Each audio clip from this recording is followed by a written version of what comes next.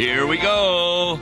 You're listening to Law and Gospel on this Thursday, October the 12th, in the year of our Lord 2023. I'm Pastor Tom Baker, and with me will be Wes Reimnitz. I just want to make a mention why we were not on the air yesterday. I had the privilege of being a speaker at the Ministerial and Teachers Professional Conference that was held in Lake of the Ozarks. And so I had to leave early in the morning and didn't get back till, almost 7 o'clock that night. And I spoke on discipline in the church. And you'll be hearing about that on tomorrow's Law and Gospel, where I'll give you some of the points that I was making concerning how do we do discipline in the church. But today, with the help of Wes Reimnitz, we're going to be doing a different subject, because what we have received is an email where sooner or later the big kinds of questions don't always have easy answers. Questions like, why do bad things happen to good people? Or why do people suffer? And why do we always just lose one sock? Now, we don't have the answer to the sock question. Where in the world did the socks go? But I might be able, with the help of Wes, to help with one of the other big questions. Why does God allow suffering? This is not a new question, is it, Wes? No, it really is not a question, a new one. It's a question that really dates back to the days of Jesus and his disciples. In fact, there's a story from the Gospels that directly answers the question. It's found in John chapter 9, and it reads as follows. As Jesus was walking along, he saw a man who had been blind from birth.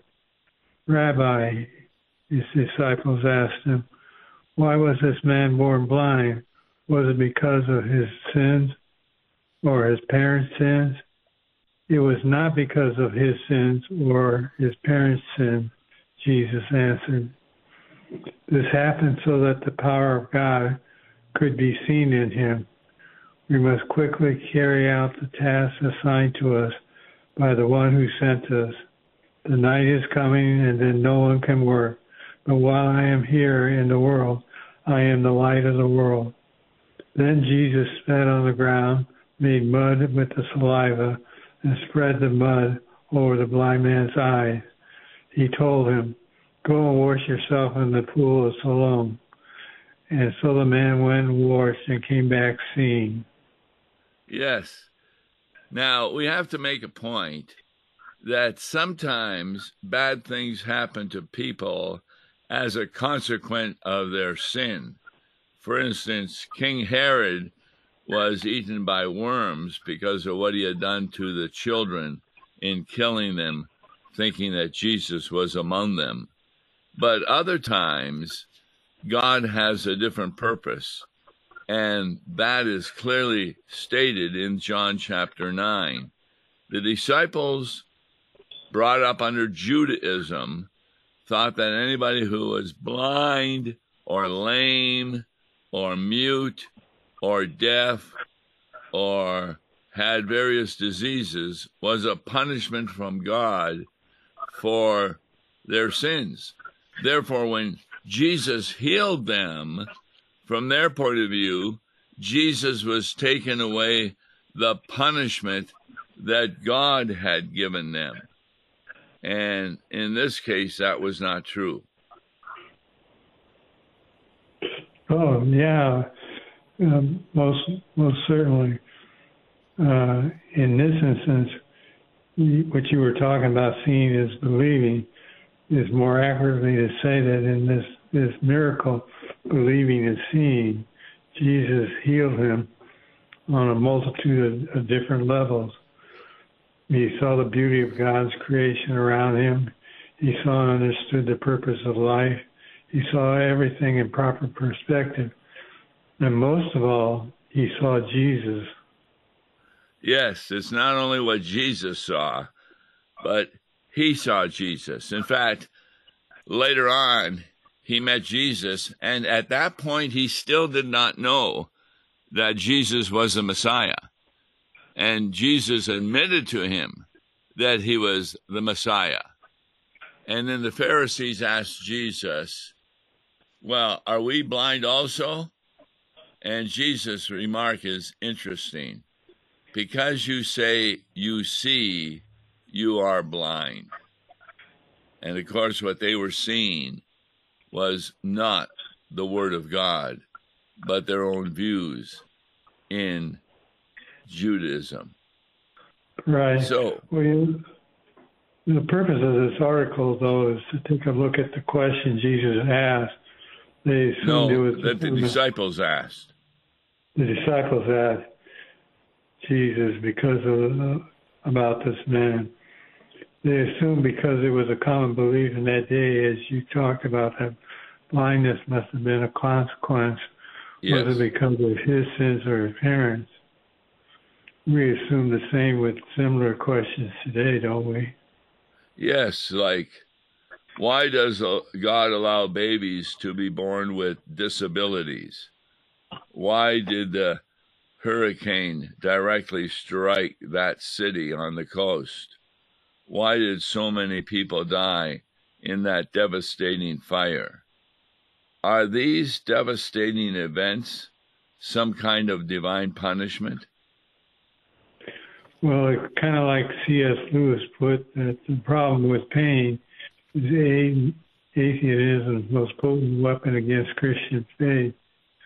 But you can already see, you identify with this, you harbor significant doubts or may have turned against God because of the tragedy early in life.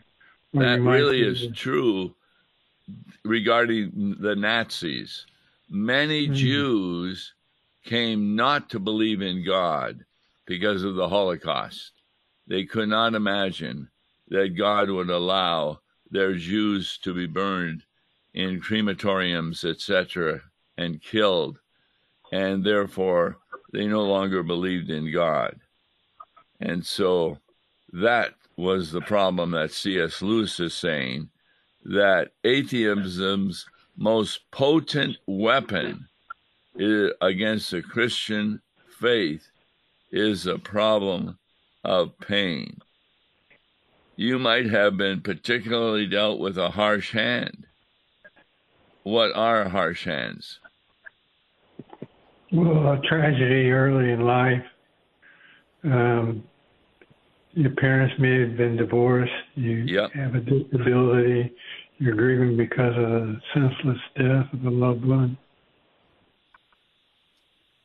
So you just have one answer. Why is that? Because you're not alone in asking that question. Ed Sheeran, one of the biggest global pop stars in the 21st century, said he reveals in a new documentary that he also has asked those questions. Over the course of just a few months, his best friend died from cardiac arrest while still in his early 30s. And then his wife, Ed's wife, ended up diagnosed with a cancerous tumor while pregnant with the couple's child. What does he say in his documentary? Well, the sum of his document was the sum of it all. He says grief and life took over the course of his life for a period. He found himself feeling suicidal, plagued with fear, depression, and anxiety. Yes, that's often the result when we get hit by great grief or suffering. But sometimes bad things happen. Our lives just don't make sense. It doesn't matter if we're rich or poor, famous or unknown. Why do these things that are bad happen? Well, that's what the disciples wanted to know from Jesus. What bad thing happened resulted in this man's life that he was born blind? Did he sin or did his parents sin? Yeah, you might be surprised to know that Jesus' answer in that particular situation was neither. This man wasn't blind because of sin. Period. God had a different purpose for the man's blindness. And we can learn 3 important truths from this story. What's the first? The first, I always say, is the generic. It goes back to the fallen world. God created Adam and Eve in a perfect place, the Garden of Eden, and humanity was created perfect. We have to realize before the fall into sin, there was no illness. Everything was perfect at that time.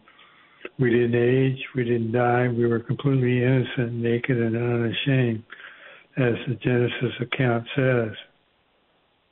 But what ability were we able to choose? Well, the ability of right and wrong. Our first parents, Adam and Eve, made, of course, the wrong choice. They chose wrong. They sinned as a result of living today under the curse of sin. It impacts our world and shapes everything that's a part of our lives. Now, had Adam and Eve never sinned, our world would not be cursed. In a broad sense, things like sickness, disabilities, and death are the result of sin. What does the Apostle Paul say about it? Well, when Adam sinned, sin entered the world. Adam's sin brought death, so death spread to everyone, and for everyone sinned. Romans 5:12. That means humans are responsible for sin, not God. Now, in response, what do some people say? Well, why didn't God make humans so that they couldn't sin? And the answer to that is what? Well, he gave to us free will. We can choose good or choose evil. We can love or reject him. We can use free will to do the right thing or the wrong thing. God had not allowed us to exercise our free will. Our world might be safer. In other words, it's kind of like the life of sanctification. When you do become a Christian, you have a choice in obeying the motivation of the Holy Spirit and the good works that he wants you to do. But sometimes we don't do that, and we fall back into sin. What's the second truth that we can learn from this story of John 9? Well, life can be bad, but God is good. The response of Jesus to his disciples was, it was not because of his sins or his parents' sin. This happened so that the power of God could be seen in him. In other words, the question was not about how the man ended up blind. The question was about how Jesus could use his affliction to bring glory to God the Father. Now, I remember watching a number of documentaries on the Twin Towers that fell in New York. And there was one movie that showed how 27 people had been saved by 2 men who climbed higher on the towers to rescue them. Now, they died, the 2 men, but the 27 people lived. And what was very interesting, here's the Twin Towers burning, ready to come crashing down, and the people are praying to God. They're not praying to themselves. They're not denying there is a God, but they're looking to him. And so that's the truth about our grief and suffering. Have you had people in your congregation, shut-ins, etc., who may be near death, and they love to hear about Jesus? Oh, absolutely. Some of the best witness stories you come up with is when they're near death. I remember one retired farmer in his 90s was on his deathbed, and his family was all surrounded him. And I took him through what I call the Lutheran last rites of life, confessing sin and belief in Jesus and making that wonderful confession right before the very family that his hope lies in the death and resurrection of Jesus Christ as Lord and Savior. So we are often asking, what caused this misery? But God is asking, will you allow me to use it? And that's why we pastors visit folks in the hospital, shut-ins, and others who are near death. So Jesus chose to perform a miracle in this man's life. He healed him and did it in a most unusual way. Previously in the Gospels, Jesus had healed people in a variety of ways. How did he do so? Well, he would physically touch the people, or he would merely speak the word. You know, that kind of reminds me of the centurion who came to Jesus, asking him to heal his servant, and Jesus was willing to go, and he says, "You don't need to go; you just need to speak the word." What was the theological significance of spitting on the ground and using that water to heal the man's eyes?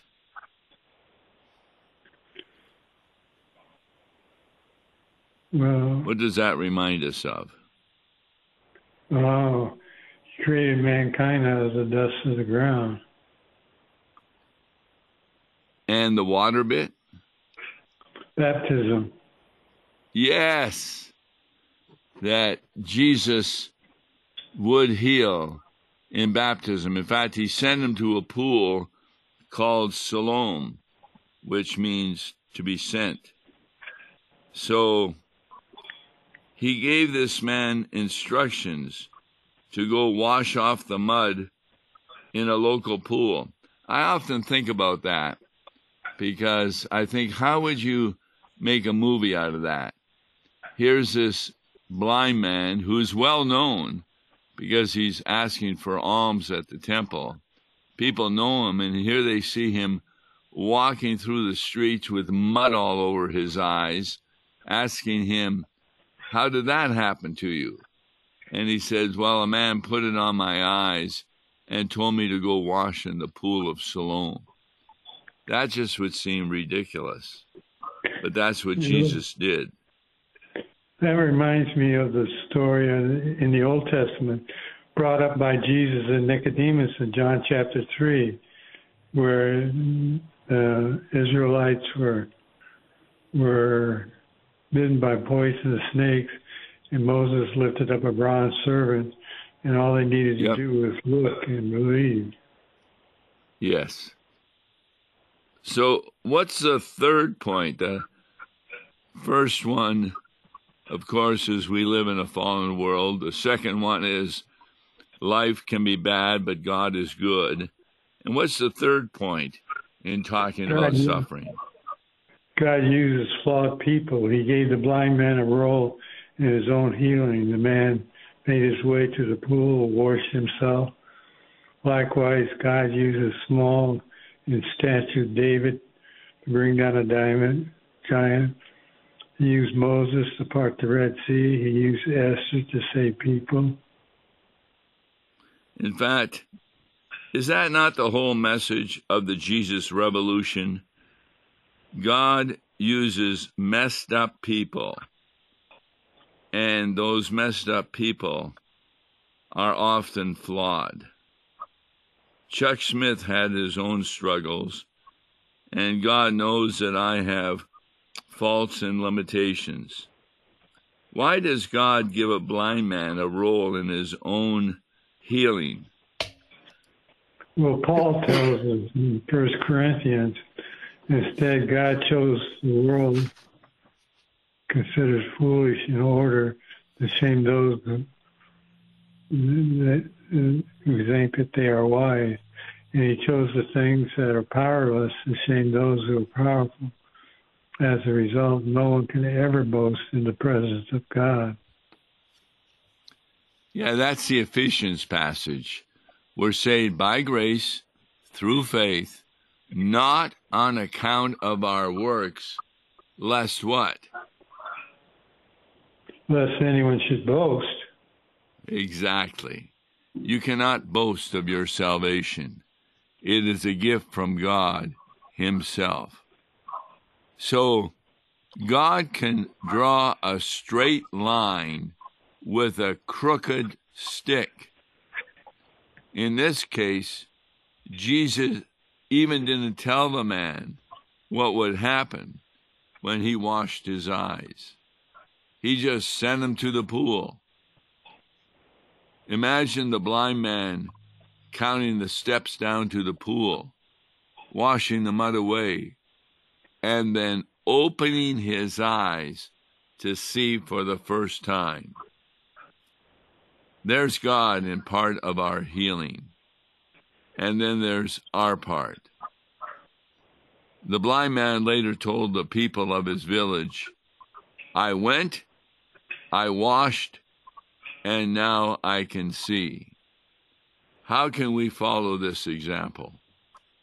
Well, if God leads us one step at a time, then all we have to do is take one of the first step. If He stands at the door and knock, then all we have is to do is open up the door. It's to know that the Lord is guiding us every step of the way. Yes. So, what is the truth about our life? Well, it can be difficult, We know as well as you do that some questions don't have the good answers. But Jesus changes everything.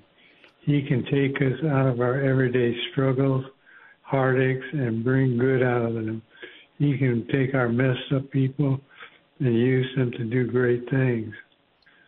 Once you believe in Him, He can help you see the world and eternity in a way that will completely transform our lives. A good example of that is the cross. What was happening with most of the disciples when Jesus died on the cross? They were running away from the cross. Then after the resurrection, they ran back to Jesus. Or Jesus ran back to them. Yeah, that's probably even better yet. Yeah, Jesus ran back to them and found them. Yes.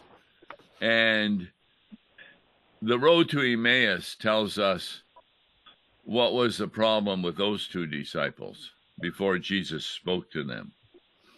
How all these things could happen to Jesus, and Jesus given one of the greatest Bible studies of the Old Testament prophecies that had to be fulfilled in Jesus' suffering, death, and resurrection. Yes. And so God has a plan every time we suffer or experience injury. And that's where the Christian's comfort comes from when the pastor quotes those comforting passages from the book of Psalms. Do you use other Bible passages besides Psalms? Oh, yeah.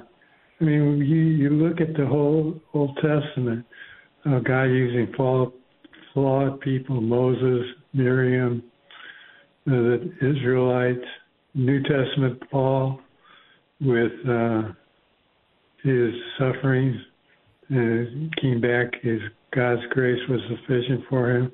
It's all over the place there for us. Exactly. Remember, the Egyptians were at the mouth or at the seashore of the Red Sea. It's very, very deep, and behind them are the Egyptians going to attack the Israelites. So what do the Israelites do?